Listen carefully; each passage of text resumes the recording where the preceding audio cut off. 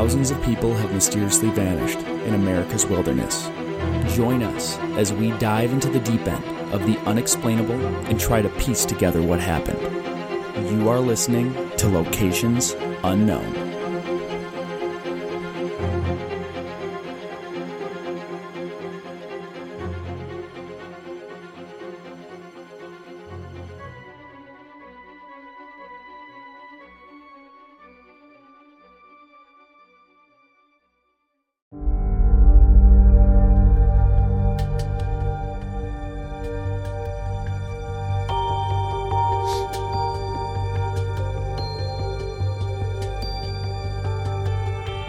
What's up, everybody, and welcome back to another episode of Locations Unknown.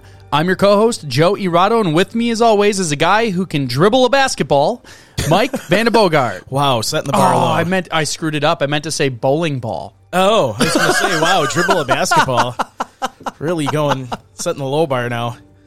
I'm not redoing it. We're just going to go out there, and it's going to be the ridiculous one that made sense, actually. Well, thank you, Joe, and thank you once again to everyone who's tuning in. Just a couple announcements. First, we'd like to thank all of our new Patreon supporters this month. So we've got Brooke Noland, Joanna Bennett, Melissa Deutsch, who I believe was the person who recommended last week's episode. Oh, we did our episode, so then she joined? Yeah.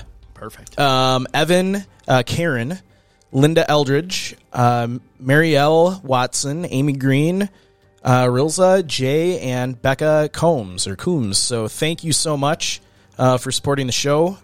We had a record month for Patreon supporters this month. So thank you all very much. Thank you all very much. And we have another thank you to everyone who listens. Athletic Greens has decided to pick us up through September.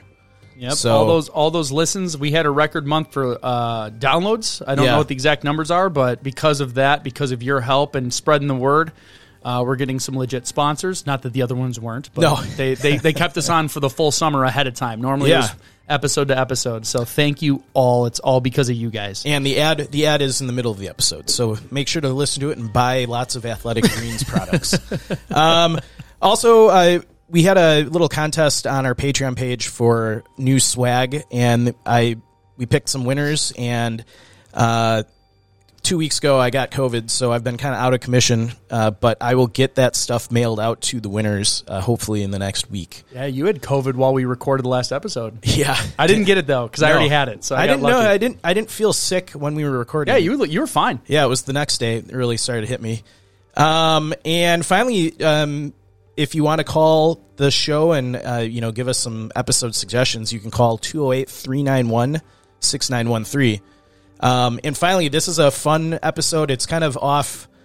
It's not kind of one of our traditional episodes, so hope you enjoy it. It's more of a storytelling episode with us interjecting our amazing wit into it. If you have comments or concerns or you just want to leave a nice note, 208-391-6913.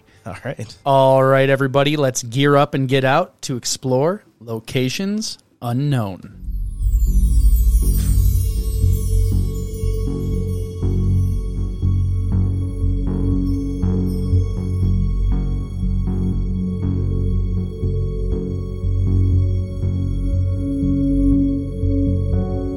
November 24th, 1971. A man carrying a black attaché case hijacks a Northwest Orient Airlines flight out of Portland International Airport, demanding a ransom payment. What happens next stuns the flight crew and has puzzled law enforcement for the last 42 years. Join us this week as we discuss the legend of D.B. Cooper.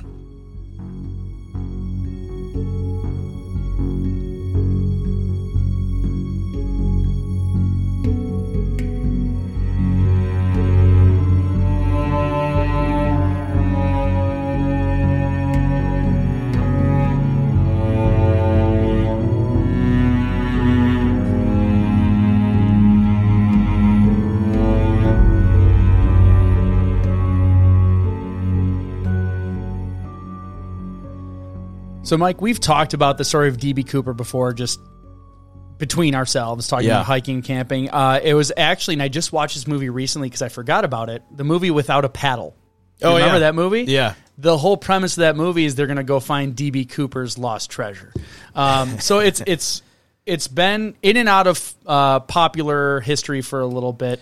And today we're going to just, as Mike said before, go off our normal methods and go along with this story. And you know what? I knew who D.B. Cooper was, but I did not know the level of detail we're going to kind of go into with what happened that day and, all of the events after, his hijacking. And it's a very puzzling case, and, it was only recently closed by the FBI a couple of years ago, so it was an active FBI investigation for decades. I think that's what really excited me about this case is it's just a fun one. Every now and then we kind of shake it up a little bit. So we won't spend too much time on the appearance because a lot of this is the story of what happened.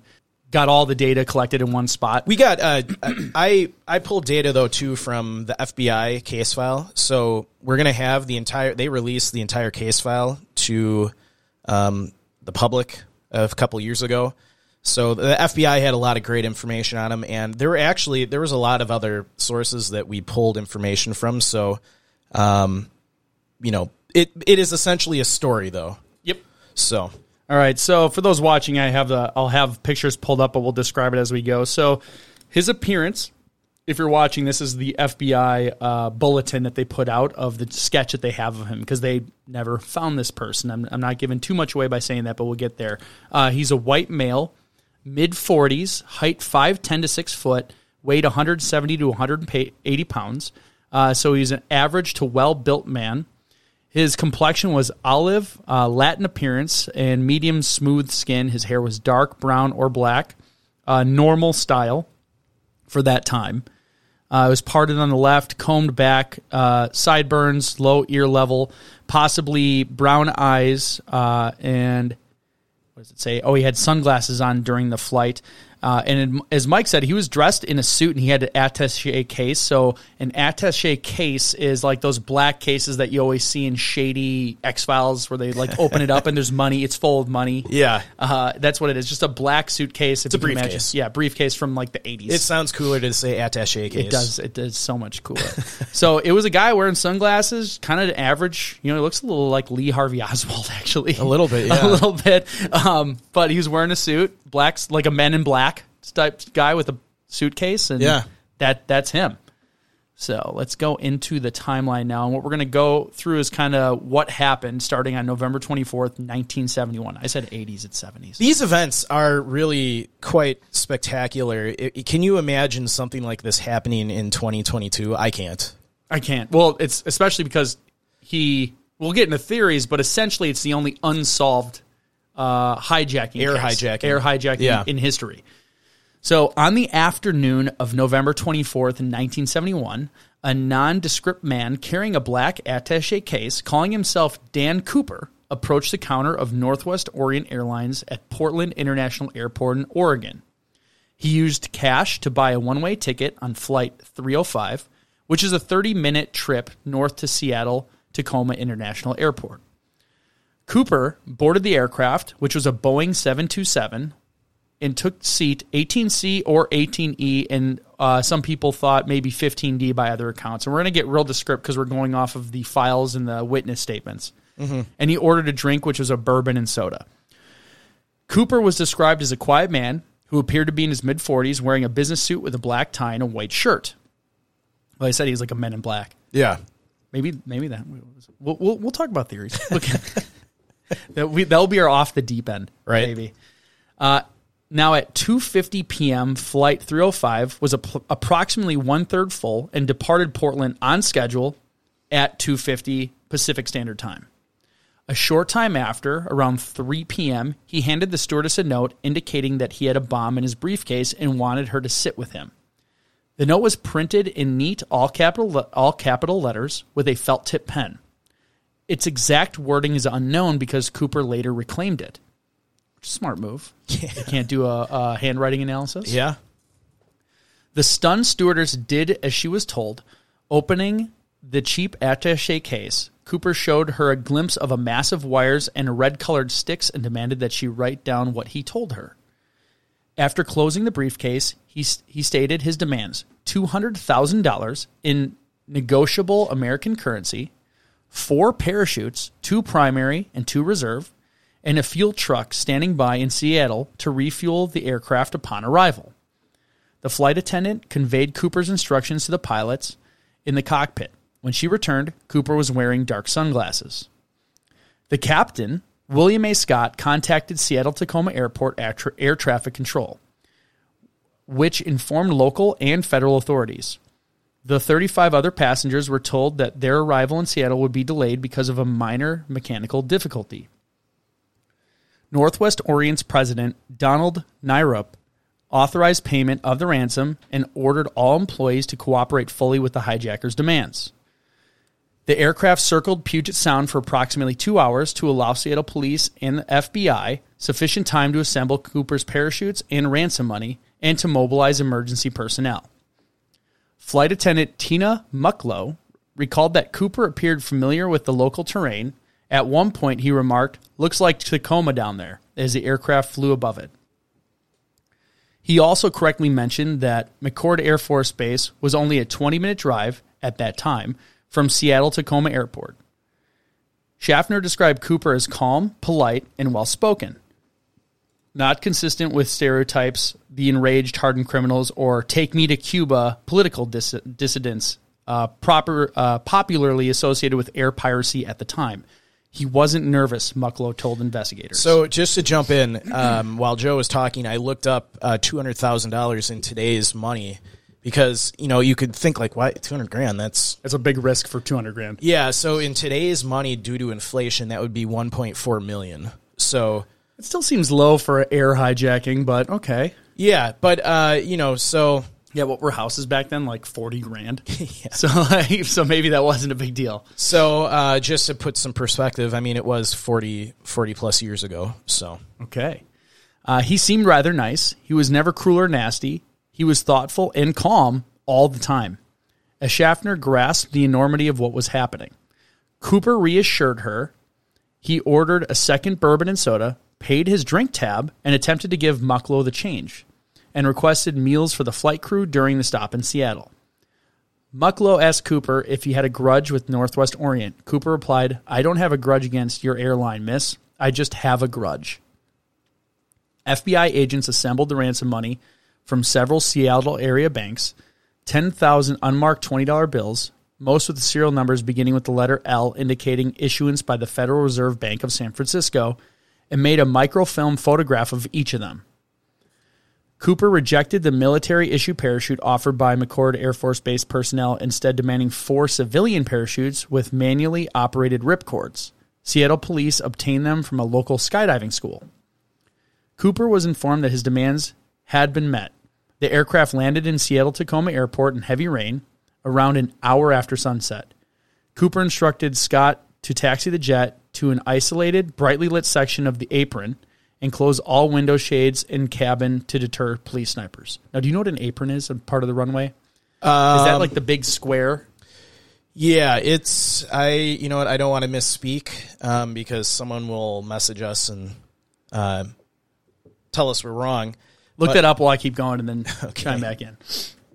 So Northwest Orient Seattle operations manager Al Lee approached the aircraft in street clothes to avoid the possibility that Cooper might mistake his airline uniform for that of a police officer, and delivered the cash-filled knapsack and parachutes to Mucklow via the aft stairs. That's the stairs in the back of the aircraft. Just to jump in again. Yep. The airport apron is just the area where the aircraft is parked, unloaded, or loaded, refueled, boarded, or maintained. So that's like where the jetway, like when you walk down that whole... Yeah, pretty much. Not on the runway area?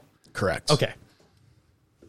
So once the delivery was completed, so we had the knapsack of cash, the parachutes, Cooper allowed all passengers, Schaffner, and senior flight attendant Alice Hancock to leave the plane. So he had very specific demands. It does make it seem like he knew what he was doing. He didn't want military parachutes because he wanted the manual ripcord from civilian parachutes.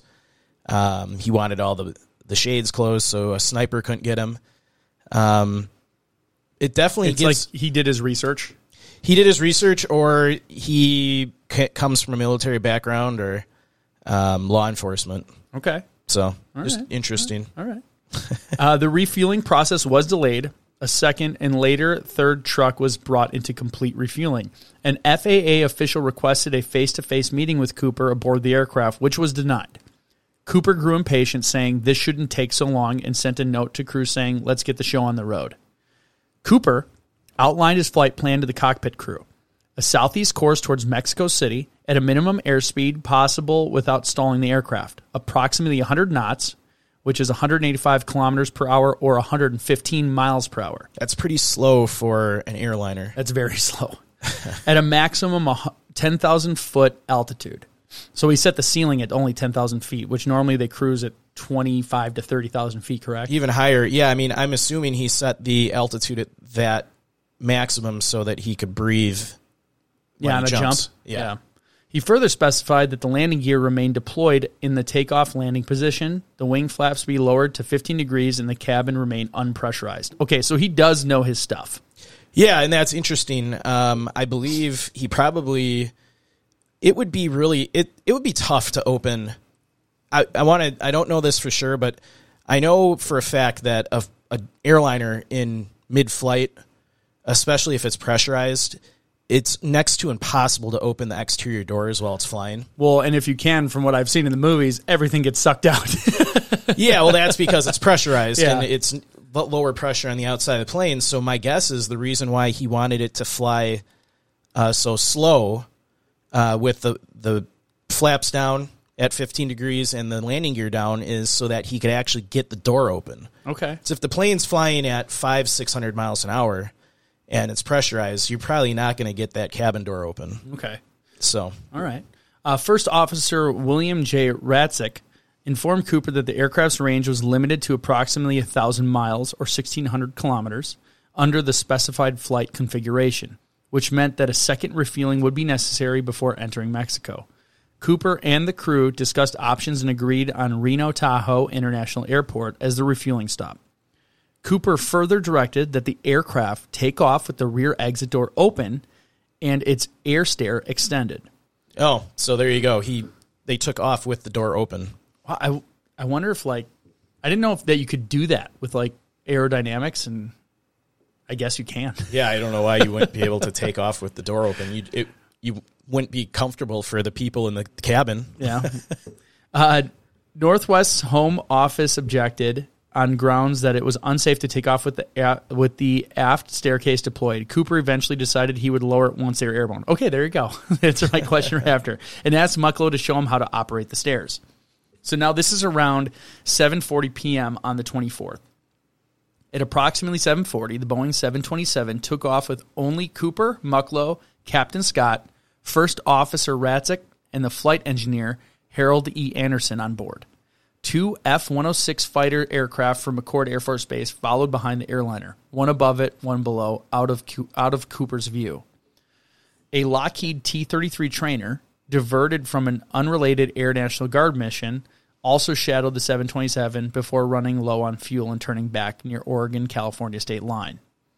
After takeoff, Cooper told Mucklow to join the rest of the crew in the cockpit and remain there with the curtain closed. At approximately 8 p.m., a warning light flashed in the cockpit, indicating that the aft air stair apparatus had been activated. The pilots asked on the cabin intercom if Cooper needed assistance. Cooper picked up the cabin phone and replied no. That was the last message heard from Cooper. The crew then noticed a subjective change in air pressure, indicating that the aft door was open. At approximately 8:13 p.m., the aircraft's tail section sustained a sudden upward movement, large enough to require trimming to bring the plane back to level flight.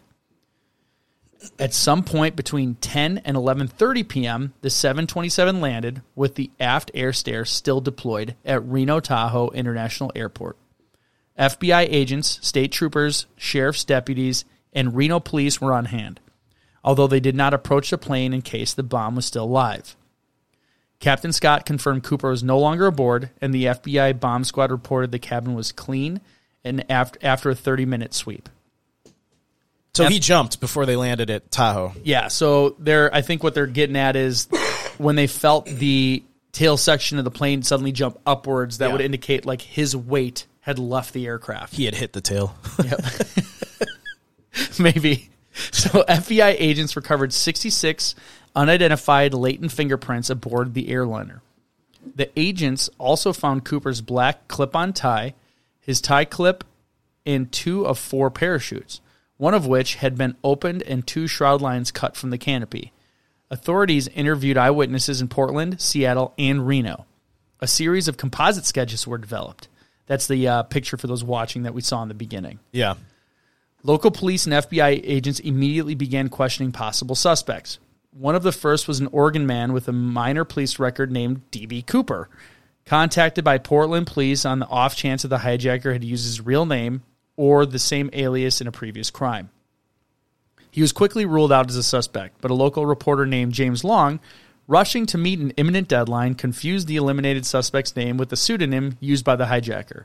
A wire service reporter republished the error, followed by other media sources. D.B. Cooper then became widely remembered pseudonym. So that isn't even the name. Yeah. So when you think of D.B. Cooper, he never used that, ever. No, it was Dan Cooper. Yeah, he said Dan Cooper, but everyone called him D.B. Cooper, and then it just took off.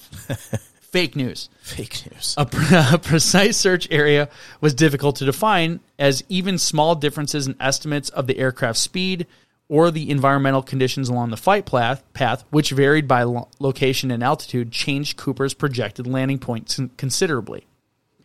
An important variable was the length of time Cooper remained in the free fall before pulling his ripcord. Neither the Air Force F-106 pilots saw anything exit the airliner, either visually or on radar, nor did they see parachutes open. But at night, with extremely limited visibility and cloud cover obscuring any ground lighting below, an airborne, black-clad human figure could easily have gone undetected. The T-33 pilot never made visual contact with the 727. In an experimental recreation with the same aircraft used in the hijacking in the same flight configuration, FBI agents pushed a 200-pound sled out of an open air stair and were able to reproduce an upward motion of the tail section and brief change in cabin pressure described by the flight crew at 8:13 p.m. So basically, that confirms that he did jump from the plane. Yeah, so they had a good idea of when they felt that jut upward of the tail section. That's when he actually exited. Yeah.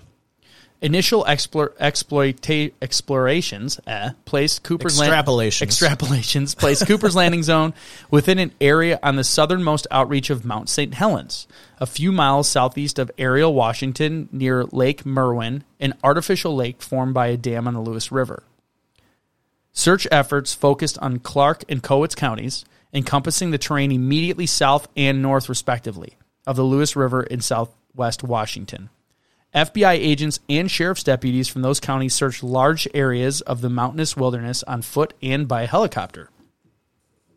Door-to-door searches of local farmhouses were also carried out. Other search parties ran both patrol boats along Lake Merwin and Yale Lake, the reservoir immediately to its east, and no trace of Cooper nor any of the equipment presumed to have left the aircraft with him was found. You would think that if he had perished in the fall, and I won't go into a lot of theories, but you would think the parachute would be visible. It would get stuck on trees. Yeah. Because it's power lines. Because it's big. It's big. It'd be flapping in the wind. So maybe, well, I won't get into theories. We'll go into theories later. The FBI also coordinated an aerial search using fixed-wing aircraft and helicopters from the Oregon Army National Guard along the entire flight path, known as Victor 23 in U.S. aviation terminology, but Vector 23 in most Cooper literature, from Seattle to Reno. Although numerous broken tree tops and several pieces of plastic and other objects resembling parachute canopies were sighted and investigated, nothing relevant to the hijacking was found.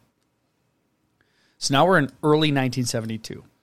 Shortly after the spring-fall in 1972, teams of FBI agents, aided by some 200 United States Army soldiers from Fort Lewis, along with United States Air Force personnel, National Guardsmen, and civilian volunteers, conducted another thorough ground search of the Clark and Cowicz counties for 18 days in March, and then an added 18 days in April. So they spent a ton of time and resources searching this flight path area. I think it peeved them that they had a hijacking that they couldn't solve. Yeah, and the fact that nothing was found is pretty, well, not nothing, but all of his gear basically wasn't stuff found. not related to the case at all. Yeah. Electronic Explorations Company, a marine salvage firm, used a submarine to search the 200-foot depths of Lake Merwin. 2 local women stumbled upon a skeleton in an abandoned structure in Clark County. It was later identified as the remains of Barbara Ann Derry, a teenage girl who'd been abducted and murdered several weeks before. Well, that's terrible, but they found her. Ultimately, the extensive search and recovery operation uncovered no significant material evidence related to the hijacking. A month after the hijacking, the FBI distributed lists of the ransom serial numbers to financial institutions, casinos, racetracks, and other businesses that routinely conducted large cash transactions, and to law enforcement agencies around the world. Why would they wait a month to do that? I would think... Maybe they thought they were going to get them. I would think I'd probably want to, get that information out there like the next day. Yeah, because if he starts using the money right away, it could change hands several times. Yeah, like until if I was Cooper, I would try to wash that money right away. Yeah, because he obviously he knows what's going on, so he knows the serial numbers are probably tracked. Yeah, if he was that prepared, he would know probably what he probably had a plan to launder that money very quickly. And I feel like back then it was probably a lot easier to do. Probably. Not a lot of digital tracing like today. No. It's hard to launder money today. I try it all the time. I'm just kidding. They took microfilm of each note. So, you're basically going to rely on people having a list of serial numbers and hopefully they check. A human being checking, money as it's coming in. Yeah, why? I don't check my serial numbers. Yeah. Although I should, because if you get money with even numbers and stuff like that, it's worth stuff. Like people buy if you have a $20 bill and the serial number ends in an even number, or they say like numbers, like if it ends in a 100, even numbers, people will buy that for tons of money. Interesting. So start checking your serial numbers. I probably won't. I won't either. See, I even know that information. I still don't. I don't usually even carry cash anymore. I watch guys on TikTok that check pennies. Wow. Because they know if you look under a microscope and it's printed wrong or whatever, they can sell them and make tons of money. And sounds terrible. Yeah, people buy money that's been screwed up. Well, I know that, but man, that just sounds boring. Hey, if it makes you happy. Yeah, that's true. Don't crap on those people, Mike. Come on. We're going to get a bad review from one of those guys. From a penny collector? He's like, hey, I count pennies. I'm done with your show. All right. Northwest Orient offered a reward of 15% of any recovered money to a maximum of $25,000 in early 1972. U.S. Attorney General John N. Mitchell released the serial numbers to the general public. 2 men used counterfeit $20 bills printed with Cooper serial numbers to swindle $30,000 from a Newsweek reporter named Carl Fleming in exchange for an interview with the man they falsely claimed was the hijacker. That's funny. Of course that happened. So they released the serial numbers and they printed their own money. They made fake money with the serial numbers. Yeah. For $30,000. So maybe there was a reason why they didn't really want to publicize the serial numbers. Yeah, they didn't want fakers to just flood the economy with the fake serial numbers. Yeah. In early 1973, with the ransom money still missing, the Oregon Journal republished the serial numbers and offered $1,000 to the first person to turn in a ransom bill to the newspaper or any FBI field office. How did you say Oregon? Oregon. Okay, good. We had a listener from Oregon. I hope I'm saying it right. That said, we've been saying Oregon wrong. Oregon. We've been saying Oregon. And it's more like Oregon. Like organs. Like I'm an organ donor. Oregon. Not Oregon. Or it's the other way. We're butchering it now. Yeah. Oregon. I may have said it wrong the first time, and then when you said that, I thought about it. I don't think you said it wrong. Okay. So, in Seattle, is it Seattle or Seattle? I think it's... I know. That one I think it's Seattle. Seattle. The Post-Intelligencer made a similar offer with a $5,000 reward. The offers remained in effect until Thanksgiving of 1974, and though there were several near matches, no genuine bills were found. In 1975, Northwest Orient's insurer, Global Indemnity Company, compiled with an order from the Minnesota Supreme Court and paid the airlines a $180,000 claim on the ransom money. So they got some of their money back. That's nice. Yeah. The insurance company fought it, but...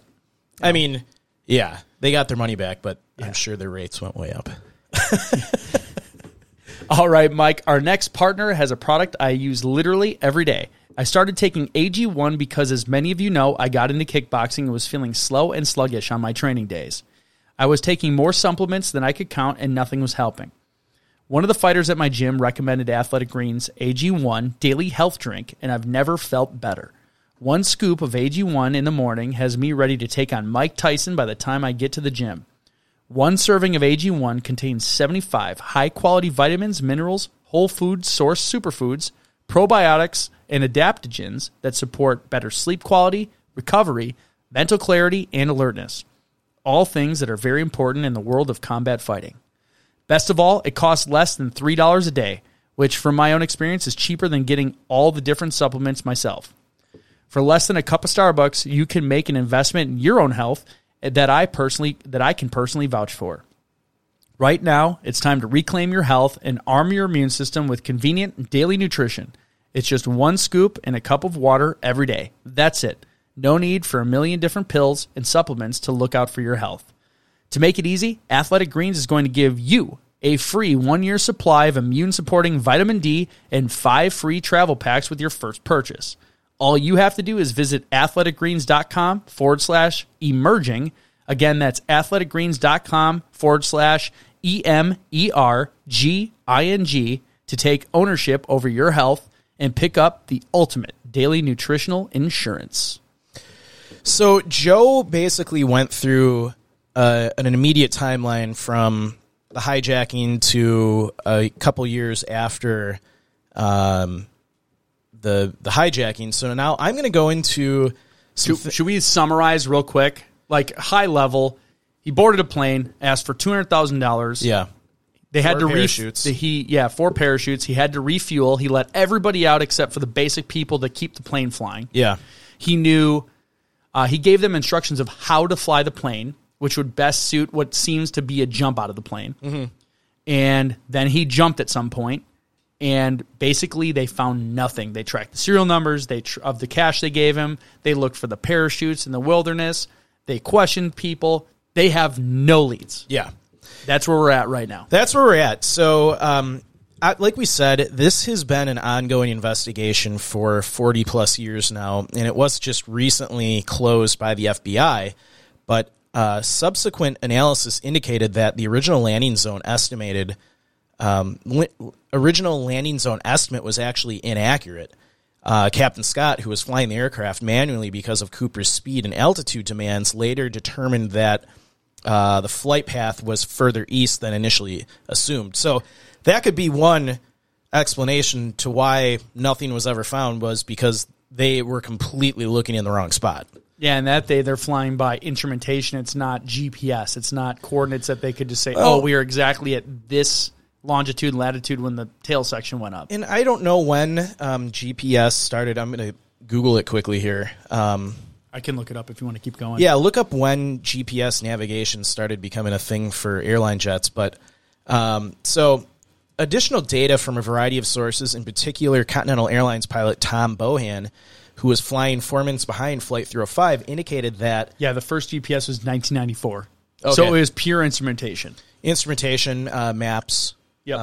Flight plan. Yeah. But like they said, because of the strange demands from Cooper about where he wanted to go, how fast he was going with, the landing gear out, the flaps at 15 degrees, the pilot probably was under some stress as well because, he thinks there's a guy in his plane with a bomb. So you can imagine that they probably were off course, or he didn't remember the course correctly in the initial investigation. I imagine they were all gentlemanly. Like, hey, he's got a bomb in the plane. Yeah. What do we do? Just keep him on the flight path there, Charles. Like, it's the 70s, not the 20s. That's how they all talk back then. Right? Like in Mad Men. So, like I said, there was a Continental Airlines flight flown by Tom Bohan that was flying 4 minutes behind Flight 305. He indicated that the wind direction factored into drop zone calculations had been wrong, possibly by as much as 80 degrees.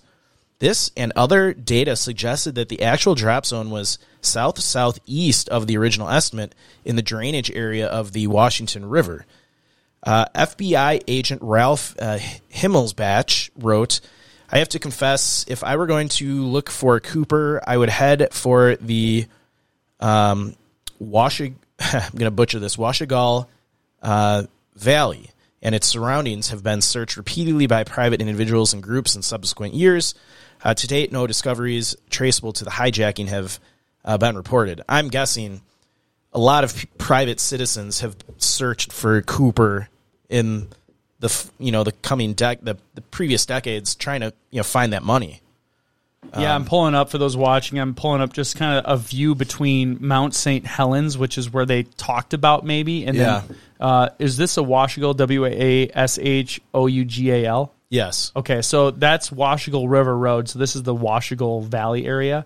So that's a big area, but it's very rugged. Yeah, but I mean, assuming he survived the jump, if they're searching in the wrong spot, it's no wonder they didn't find him. Yeah, it's a big area. Yeah. You're flying at 100 miles an hour through a storm, no visual. And like they said, if he pulled his chute right away, he could have drifted for miles. So so finally, some investigators have speculated that the 1980 eruption of Mount St. Helens could have destroyed any other physical evidence.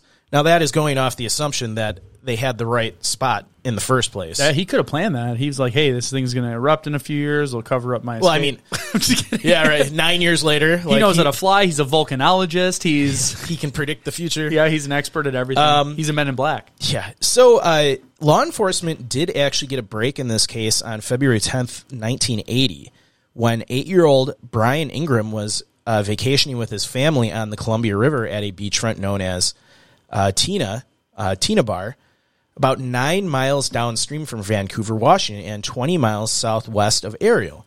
He uncovered 3 packets of the ransom cash totaling around $5,800 as he raked the sandy riverbank to build a campfire. The bills had been disintegrated from lengthy exposure to the elements, but were still bundled in rubber bands. FBI technicians confirmed that the money was indeed a portion of the ransom. 2 packets of $120 bills each, and a third packet of 90, all arranged in the same order as when given to Cooper. So I have an image of the actual money that they found. You can tell it's pretty tattered and weathered. It's pretty bad. But you know what's interesting about U.S. money? What's the law? If there's more than 50% of the bill intact, you can take it to a bank and they'll give you a brand new bill and swap it with you? I think so.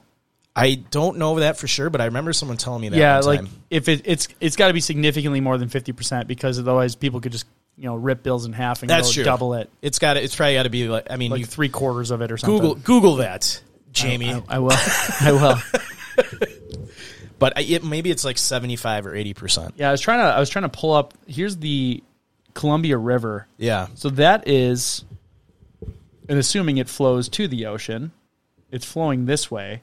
Well, it's everything on that side of the continental divide. Yeah, where did it say that he was roughly?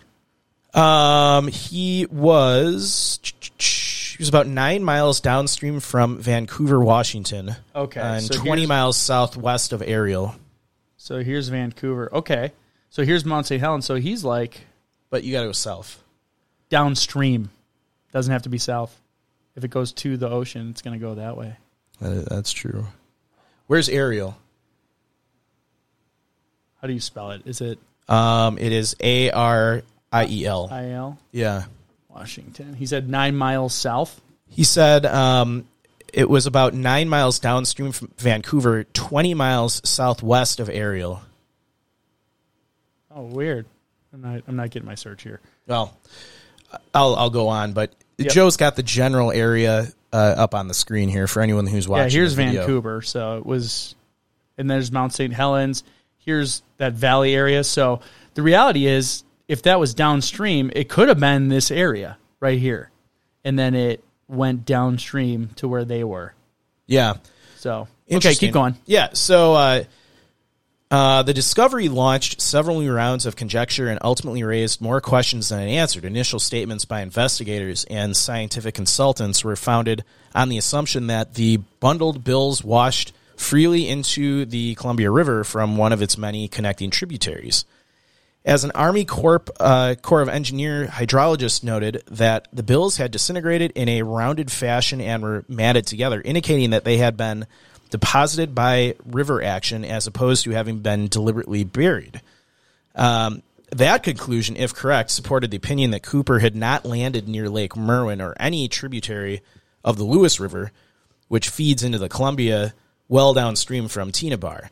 It also lent credence to the supplemental speculation that placed the drop zone near the Washagal River, which merges with the Columbia upstream from the discovery site. So I think it's pretty safe to say that they searched the wrong area. Yeah. And he didn't land where they thought he did. Yep, and I do have an answer on your thing. So in the United States, you must submit more than half of the paper bill in act.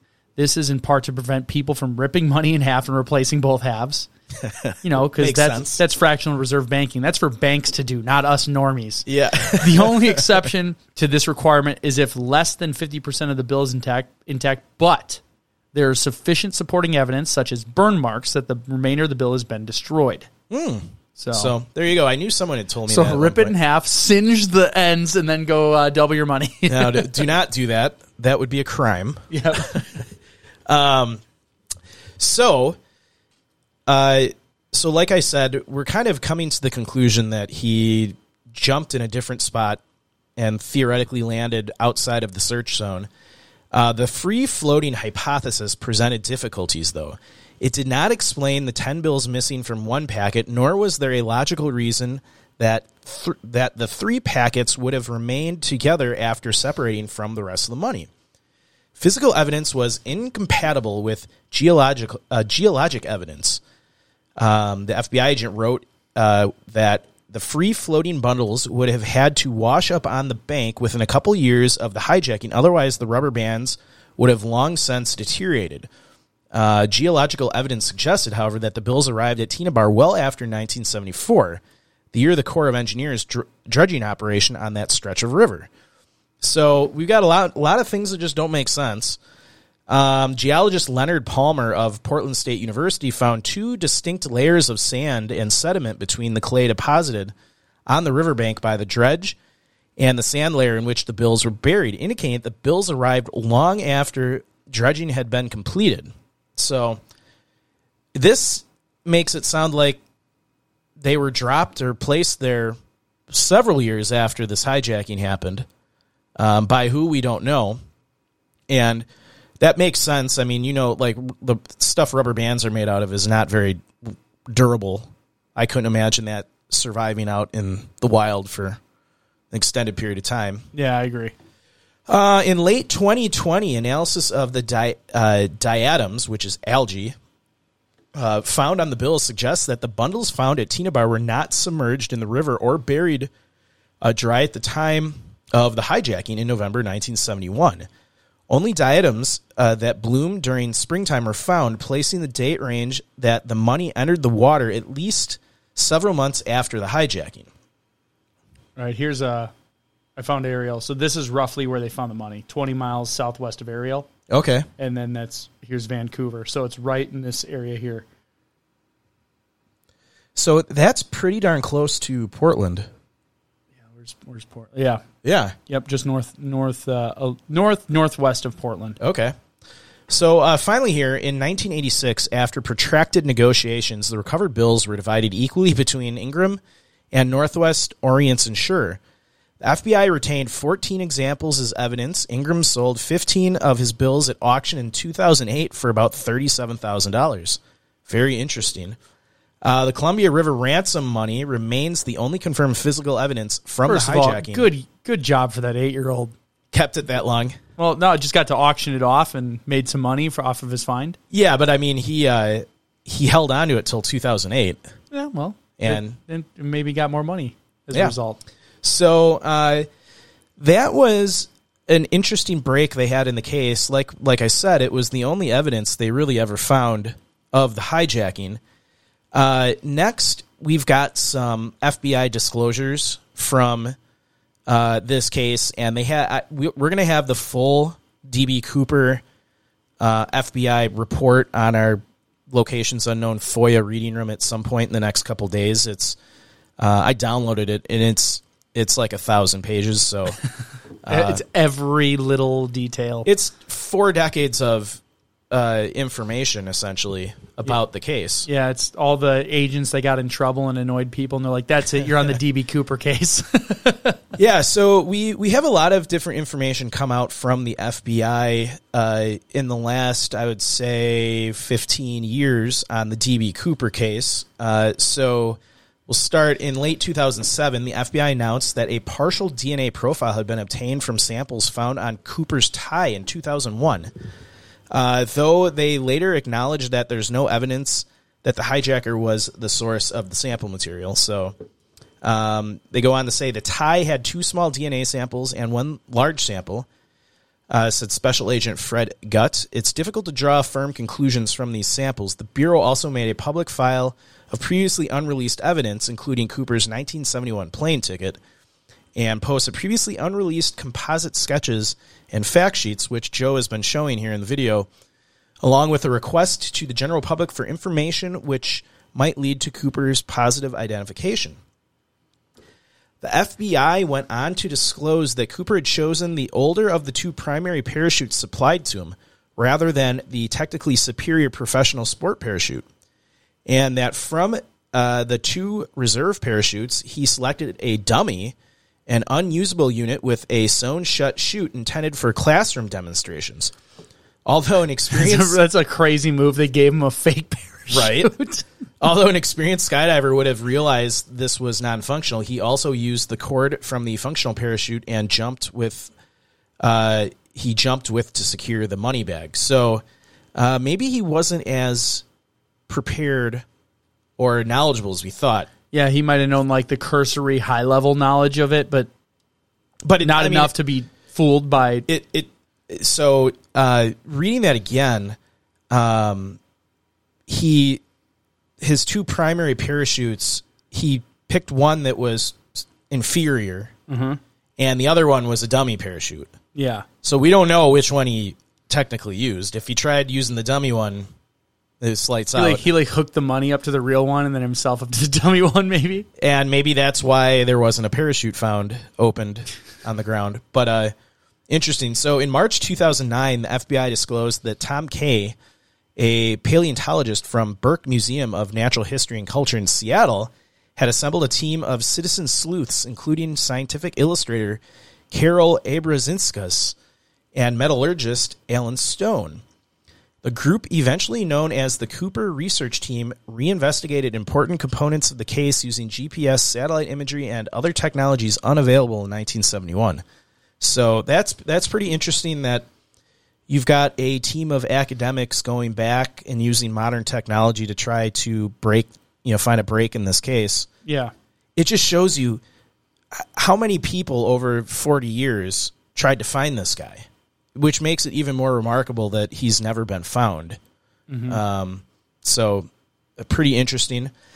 Although they gained little new information about the buried ransom money or Cooper's landing zone, they were able to find and analyze hundreds of minute particles on Cooper's tie using an electron microscope. Lycopodium spores, likely from a pharmaceutical product, were identified, as well as fragments of bismuth and aluminum. In November 2011... Ooh, that just changes everything. Yeah. I don't know what that means. Bismuth.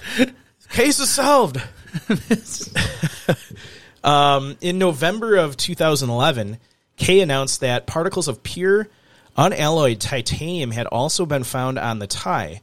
He explained that titanium, which was much rarer in the 70s than in the 2010s, was at that time found only in metal fabrication or production facilities, or at a chemical company using it to store extremely corrosive substances. The findings weakly suggested that Cooper might have worked for a metal or chemical manufacturing plant. So they're kind of starting to put the pieces together a little bit. That's cool that they even thought to do that. Yeah. In January of 2017, Kay reported that rare earth metals such as cerium and strontium sulfide had also been identified among particles from the tie. One of the rare applications for such elements in the 1970s was Boeing's supersonic transport development project, suggesting the possibility that Cooper was a Boeing employee. That would indicate how he knew about the planes. Yeah, and that would indicate that he was much more knowledgeable than they may have originally assumed. Yeah, I'm throwing up the what was that called? The Concorde, right? No, that wasn't a Boeing. Oh, okay. Yeah, but was it similar to that idea, like supersonic flight? I have no clue. Okay. It was a supersonic transport project, so they were probably trying to develop a military transport plane that could fly supersonic. Well, there it is. It's declassified, apparently. Does kind of look like the Concorde. It does. That's why I asked. It looks like the Concorde. Interesting. Maybe it was the Concorde. I don't know. All right. So other possible sources of the material included factories that manufactured cathode ray tubes, which for any of our older listeners are what powered TVs back in the olden days. Such as the Portland firms of Teledyne and Tektronix. So, Teledyne, is it the one who did Terminator's arm? And that's Cyberdyne. Cyberdyne, okay. I knew it was something Dyne. They made Skynet. So, the amazing thing about this case is it was left open until July 8th of 2016 when the FBI suspended it. And they basically cited the need to focus their resources and manpower on issues of higher and more urgent priority. They should have probably done it a lot earlier than 2016. Right. There was just some last guy in a basement somewhere still working the DB Cooper case. And they're like, okay, just retire already, Donald. I mean, while it's a very fascinating case, I can't believe they were continuing to use law enforcement resources to the extent that they were. You can't believe it? Well, I mean, it does seem... I mean, obviously we want to crack this case, but, I mean, he got $200K. We don't know. He may have had a fake bomb in that briefcase. No one was injured. It was basically everyone, the insurance company paid the money back to the airline. Yeah, so like in 42 years, I bet they wasted more than $200K. Absolutely. In resources to solve the crime. I bet they probably spent more than that in the first couple years based on the size of the search operations. Yeah. I mean, so it was finally canceled, though. Local field offices will continue to accept any legitimate physical evidence, though, related specifically to the parachutes or to the ransom money that may emerge in the future. The 66-volume case file compiled over the 45-year course of the investigation. I've been saying the wrong date. I said 42 years. I guess I can't count. That's all right. Is preserved for historical purposes at the FBI headquarters in Washington, D.C., and on the FBI website, and now on the Locations Unknown FOIA reading room. There it is, 3 places. It's all over. The only 3. Nope. Yeah, no. Just go to our website. It's all over the internet. We want the hits. Yeah. So obviously all the evidence has been open to the public. I will tell you this, though. There's a lot of missing pages, obviously. Government, when they release documents to FOIA requests, like to give you half the report, and then they like to black out half of the information on what they're giving you. Well, you know why that is? I just read an Onion article that said that all of these years they realized they were using black Sharpies. Oh, no. To highlight things, a black highlighter. So they ruined all their documents because instead of using yellow, they used black, and that's why they all look like that. They just accidentally used black highlighter. It makes so much sense. And like Joe said in the beginning of this episode, this remains the only unsolved case of air piracy in commercial aviation history. So, pretty interesting. That's why it's so fascinating. Yeah. Of all the hijackings and thefts and air piracy things, this is the only case that is unsolved. Yeah. They solved all the other ones. Yeah. Kind of just going, to wrap up a little bit of this before we get into theories, which I am sure Joe has several theories. This was actually Joe's idea to do this episode. Very interesting case.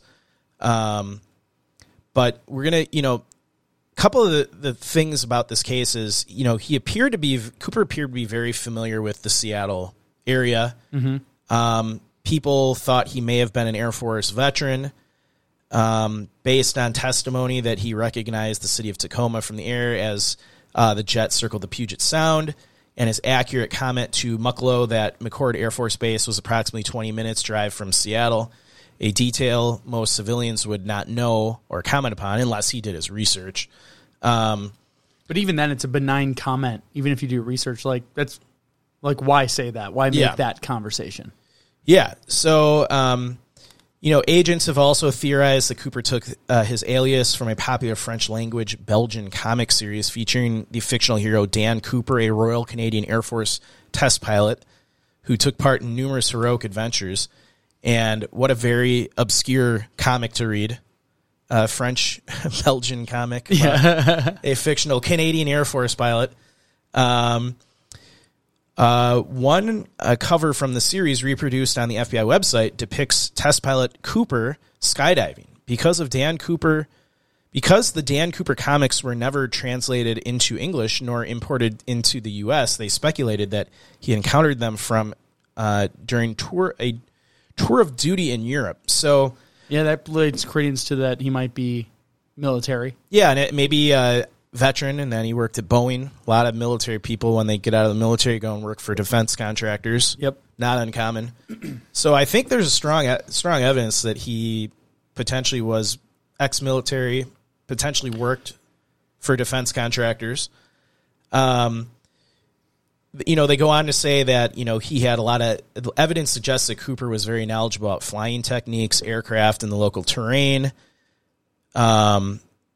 He chose a 727-100 aircraft because it was ideal for a bailout escape, owing not only to its aft air stair, but also to the high aftward placement of all three engines, which allowed a reasonably safe jump despite the proximity of the engine exhaust. Yeah, here's an image of that showing how they get off. So, you could jump out there and not hit anything or be, something go with the, as you said before, fall into an engine or something. Yeah.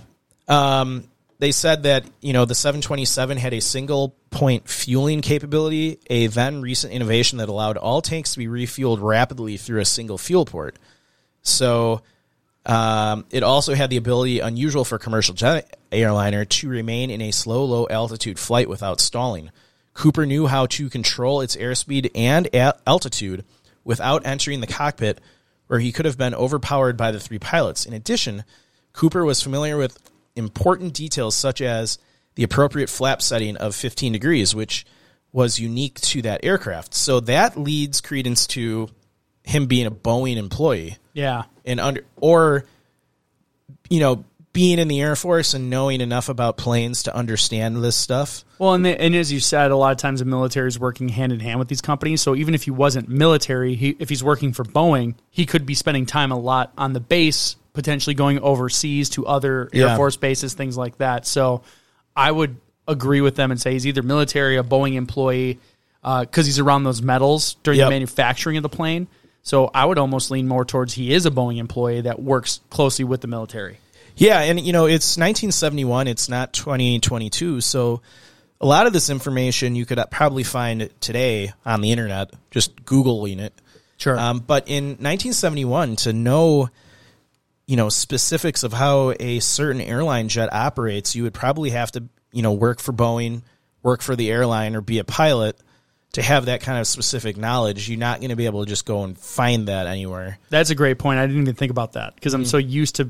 We have Google. We have all that data. We can find anything we need online. Yeah, and this one, you can't do that. So he would have had to do his research, meaning physical research. And my guess is, you weren't finding the brand new Boeing airplanes flight measurements and things like that in a library. No. You would have to, especially if it's new, you'd have to go there, and that's technical stuff that's probably protected to some level. Yeah, I don't know. But it wouldn't be as easy as, getting that information now.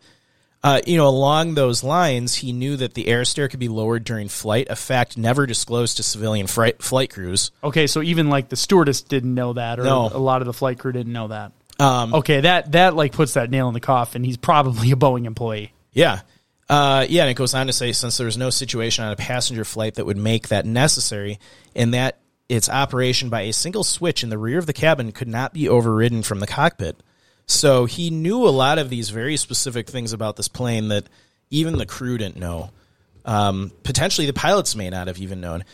He also may have known that the CIA was at the time using 727s to drop agents and supplies behind enemy lines during the Vietnam War. There you go. So he's a defense contractor with Boeing. Yeah, so a lot of this keeps adding up to ex-military, current military, defense contractor, at least in my eyes.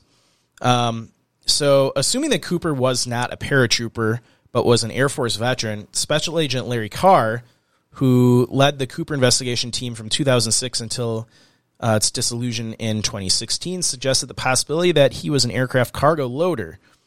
Such an assignment would have given him knowledge and experience in the aviation field and loaders because they throw cargo out from flying aircraft, wear emergency parachutes, and receive rudimentary jump training. Such training would have given Cooper a working knowledge of parachutes, but not necessarily sufficient knowledge to survive the jump. Okay. So yeah, very interesting. There's, some other things, over the years, people have come forward and claimed to have been D.B. Cooper. I'm just going to go through a couple here, and then Joe can jump into theories. But so one guy by the name of Jack Kaufelt was the first person who claimed to be Cooper in 1972. A con man with long criminal history, Kaufelt was confirmed to have suffered injuries around the time of the hijacking. However, the FBI found so many inconsistencies in his story, they eliminated him. That didn't stop him from peddling his story to major TV networks who ultimately refused to give him platform. Kenneth Christensen had been a paratrooper and then a mechanic and a flight attendant for Northwest Orient Airlines, the airline Cooper obviously hijacked. He also resembled the composite sketch of the hijacker. A few months after the hijacking, he supposedly purchased a house with cash.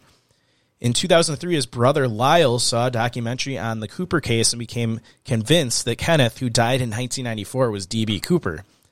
The FBI didn't see enough evidence to investigate Kenneth Christensen, so Lyle tried to shop the story to Nora Ephron for a film, which never happened. It later came out that, unknown to Lyle, Kenneth did not pay cash for the house. So the whole story there went up in flames. Yep. And then finally, we have a female here, Barbara Dayton. This one's kind of interesting. Barbara Dayton underwent gender reassignment surgery in 1969 and changed her name to Robert. She later explained to friends how she pulled off the hijacking by disguising herself as a man and then escaping scrutiny afterwards as a woman. Dayton died in 2002. Her friends Pat and Ken Foreman published The Legend of D.B. Cooper, Death by Natural Causes, revealing what Dayton had told them years before. The FBI has never taken Dayton seriously as a suspect. Besides those three, there's been dozens of other people to claim to be D.B. Cooper. And for the most part, the FBI, some of the stories are so ludicrous they don't even talk to him. And others they investigate and they basically conclude that, it's people trying to get their 10 minutes. 10 minutes, 15 minutes of 15 fame. 15 minutes, yeah. 10 minutes. They wanted 5 more than the 10. Yeah. So Joe, why don't you go into kind of official theories from the FBI, and then we can kind of I've got some ideas on this. So the FBI was skeptical of Cooper's odds of survival when he jumped out of the plane, concluding that he lacked crucial skydiving skills and experience. So what they stated was they originally thought Cooper was an experienced jumper, perhaps even a paratrooper. They concluded, after a few years, that's simply not true. No experienced parachutist would have jumped in pitch black night in the rain with a 172-mile-an-hour wind in his face, wearing loafers and a trench coat. It was simply too risky. He also missed that his reserve parachute was only for training. It had not been sewn and had been sewn shut, something a skilled skydiver would have checked. Cooper also failed to bring or request a helmet, jumped with a non-functional parachute into the probable 15-degree Fahrenheit wind at 10,000 feet in November over Washington State without proper protection against the extreme wind chill. If anyone's ever ridden a motorcycle and when it's cold out, doing 50 miles an hour is pure torture if you don't have anything covering. So, yeah, he didn't have anything covering his face, his hands. He was just in normal clothes, a suit, but normal clothes. Yeah, that's cold. Yeah. The FBI speculated from the beginning that Cooper did not survive the jump. Diving into the wilderness without a plan, without the right equipment, in such terrible conditions, he probably never got his chute open, said Carr. Even if he did land safely, agents contended that survival in the mountainous terrain at the onset of winter would have been all but impossible without an accomplice at a predetermined landing point. This would have required a precisely timed jump, necessitating in turn cooperation from the flight crew. There's no evidence that Cooper requested or received any such help from the crew, nor that he had any clear idea where he was when he jumped into the stormy, overcast darkness.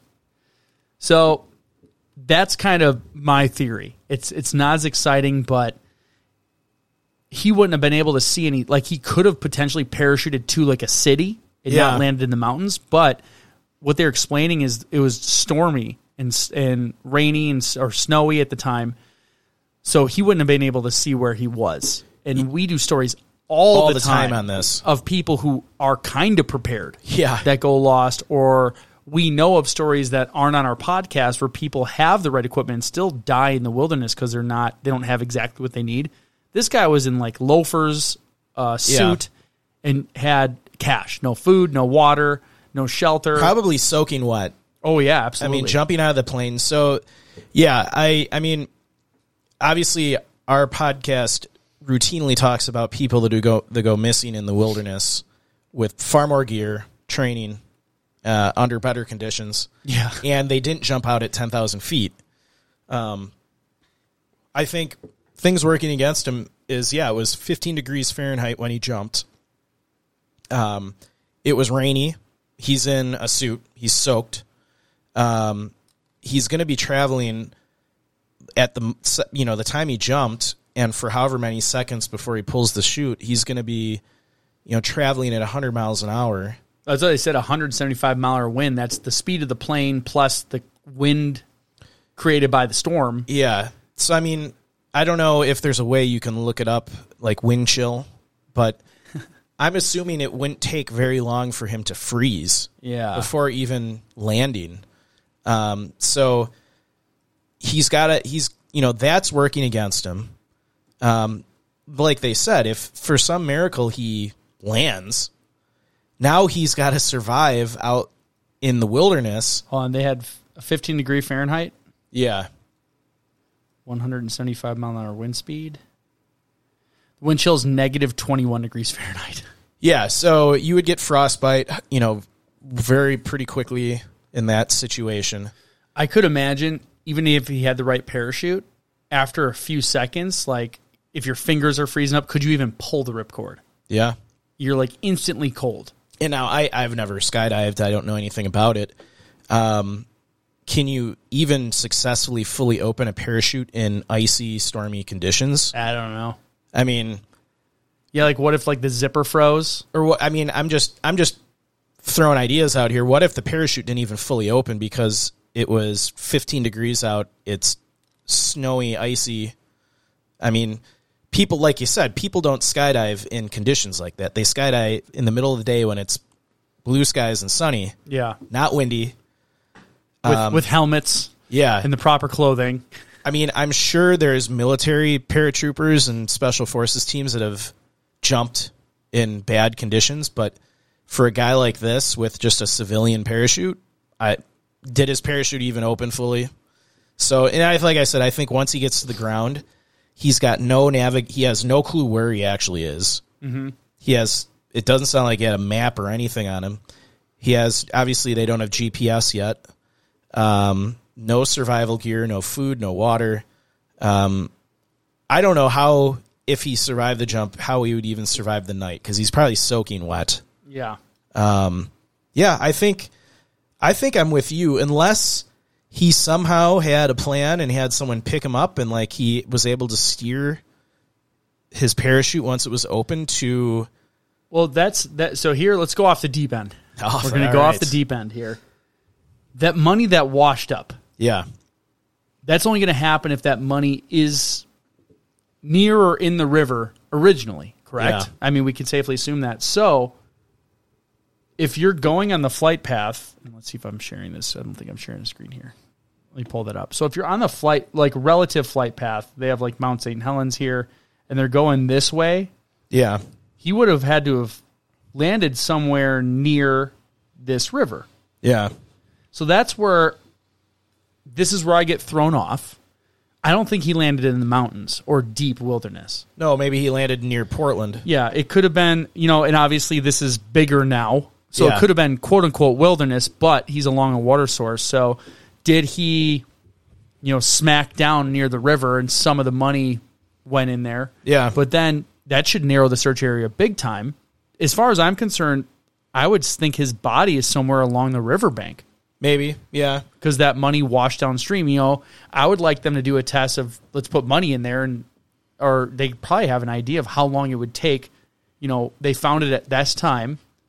Could you reverse engineer that and say, okay, in order to travel that far over this many years with dredging operations or whatever, it would roughly be this many miles upstream. I don't know. Yeah. I'm sure they have a way of doing that, but that would put him near a city. Yeah. So off the deep end, is it possible he opened a chute, suffered some frostbite, maybe he used the chute barely to made keep it warm. Yeah, once barely he landed. But if he's along the river near a city, he could have potentially hiked out of there. I mean, there are 1 in a million cases like that. Remember that kid that was a stowaway on a flight from the United States to Hawaii? Oh yeah, And he was like in the wheel well. Yeah, he was Yeah. in the landing gear at 30,000 feet with no oxygen and cold temperatures. He was basically frozen but kept alive because his Yeah. whole body slowed down. Like, he should have died, but he Yeah. didn't. So is this one of those 1 in a million where he really should have died, but everything came together? Because I think that right there, he's not in the mountains. So everywhere north of here where you'd think like, oh, it's near Mount St. Helens, can't be. Because if the money washed up on shore and they verified that was some of the money, Yeah. it had to be along this river. So now, what if he jumps, like we said, 175-mile-an-hour combined winds from the plane moving in the atmosphere. It's cold, windy, rainy. His parachute doesn't open, and he gets disorientated and loses... Disoriented? Disoriented. You always say disorientated. Yeah, I can't talk. So he loses the briefcase mid-jump. Okay. The briefcase goes shooting off in a different direction. He, crash lands somewhere in the mountains, hasn't been found yet because it's just they searched the wrong area, and we don't know the exact area where he fell. And the briefcase smashes down somewhere else and pops open, and some of the money somehow, ends up in the river, and maybe someone else found the rest of the money. And it's never been found because they found a way to, either they've held onto it and never used it, or they found a way to launder it without the authorities knowing. Well, and again, who's checking serial numbers? If they spent most of it right away, they weren't telling the public to look for it for months. Yeah, and I mean, if you went overseas with it, you could probably use it and no one would ever know, right, back then? Yeah, so you're off the deep end is maybe in a panic to open the chute, drop the money. Drop the briefcase, Money lost the somewhere. briefcase while he was free falling. And I'm saying he never got the parachute open because of the conditions. Yeah. Like 20 below 21 degree wind chill is going to, you have, like, think about in winter, you're bundled up and like the little piece of your face that's still open to the elements is getting blasted by wind chill, and it's brutal. Yeah, after your hair like starts to freeze. after like a minute. Yeah. So like, maybe he just was so confused and, cold. He lost that and he couldn't get the parachute open, and, he hit the ground, and we just haven't found his remains yet. And the briefcase landed somewhere else, and some of the money, when it crash landed, ended up in the river, which is how that little boy found it. And then either the money was never found and disintegrated, or someone found it and, laundered it, or has kept it. That, I don't know. That's kind of my deep end theory. Yeah. I agree with you. I think he died on the jump. Yeah, my main, plausible theory is he survived the jump, but then died in the wilderness. Those conditions, you're freezing, soaking wet in the mountains, no gear, nothing. It's middle of the night. He doesn't know where he is. He has no map, any way to navigate. He probably died up there. Yeah, and this is not nearly as developed back then as now. Because the search area was wrong, they were searching the wrong area, probably. That's why his remains have never been found, and now it's been 45 years. So the chances of them finding something now are probably pretty slim. But yeah, I don't think either way, one way or the other, he survived the night. I would agree with that. He died during the jump or shortly after if he made it. In just like a lot of our cases, they just simply haven't found him yet. Yeah. I mean, yeah, if he jumped in one of the sparsely populated remote mountain areas that's not like part of a national forest or national park or any, maybe it's, just federal land, he may never be found after this long. I mean, 45 years. I know you probably still find bones this far in the future, but I mean, animals are going to disturb it. The elements, year after year of rain, snow are going to disturb it. My non-scientific opinion is that maybe he's in the river. Well, almost that, but he would have had to have here's Portland International Airport. Yeah. I feel like he would have had to even be, if the money was found, because Ariel Washington's right there, and it was roughly, we said the kid found it right here. I feel like he would have had to have landed somewhere here, because in this bend, the money would have got caught on the turn. Yeah. So, I feel like the search area is this little sliver right here. Well, it would have been maybe they found the money here. 1971. Yeah, that's what I'm saying. It's like right here is where they found the money. I feel like that's right here. But like they said, the money might have been deposited well after the hijacking, too, based on their analysis. Like the rubber bands were still intact, and the sediments on the bills didn't match what would have been on the bills if it had been deposited right after the hijacking. Well, then that really makes you wonder, why did the money move well after the hijacking? Did he have a spotter on the ground who was looking for him? Off the deep end. Here we go. Maybe he had a spotter. The money moved way after the hijacking into the water. Yeah. Maybe there was a second party involved that was like a spotter or something that was looking for him in this area. Yeah, they wouldn't be able to see him in the storm, though. No, but I mean, if they're on the peak of one of the mountains and they had the right equipment, they could probably... Maybe they were driving a truck along a road and he landed in it and just kept driving, but some of the money fell out. I think I think he lost the briefcase mid-flight, and it landed, like a briefcase. It could probably travel quite a distance on its own. Yeah. Well, no, it was a knapsack. The briefcase had the bomb. Oh yeah. It was a knapsack. So that, it could have been. And in $20 bills, $200,000, that'd be pretty heavy. Yeah. So, I think the wind could still take it. Yeah. But not super far. It need a 50% chance that he opened the wrong chute. Yeah. Do we know that he didn't try to put on the dummy parachute, and that's why we never found the parachute? But then what happened to the briefcase would survive 45 years. Because he had that the with knapsack? him. Or the briefcase? He had the fake bomb or whatever. The attaché. The attaché, and then, I don't know. The parachutes, like a dummy parachute should survive the elements. Yeah, I think it'd be tattered but recoverable. Yeah. So... I don't know. I think he died. If I'm being real, I think he died. Yeah, I think my official theory that I'm saying is, like you said, chute didn't open, slammed in the ground. Yeah. Maybe he was with the money. Maybe he wasn't. Maybe it was separated by hundreds of yards. But at least the money landed near the river. Yeah. I think after the bend upstream. Real deep end. Maybe the whole flight crew was in on it. And one of them is actually D.B. Cooper. Ooh. And they split the money. And the description they gave of him was not a description of anyone that was alive. It was a fake description. Yeah. It's a very generic description. Yeah, and then everyone on the flight crew just split the money up. That could be a good movie. That's real deep end. Yeah, I like it. Super deep end. Well, I like that. That's my favorite deep end theory. So, I don't know. Very interesting case. I did not know the case in this detail. Yeah, I knew basics about it, but I didn't know all the details. He hijacked a plane and got some money and then disappeared.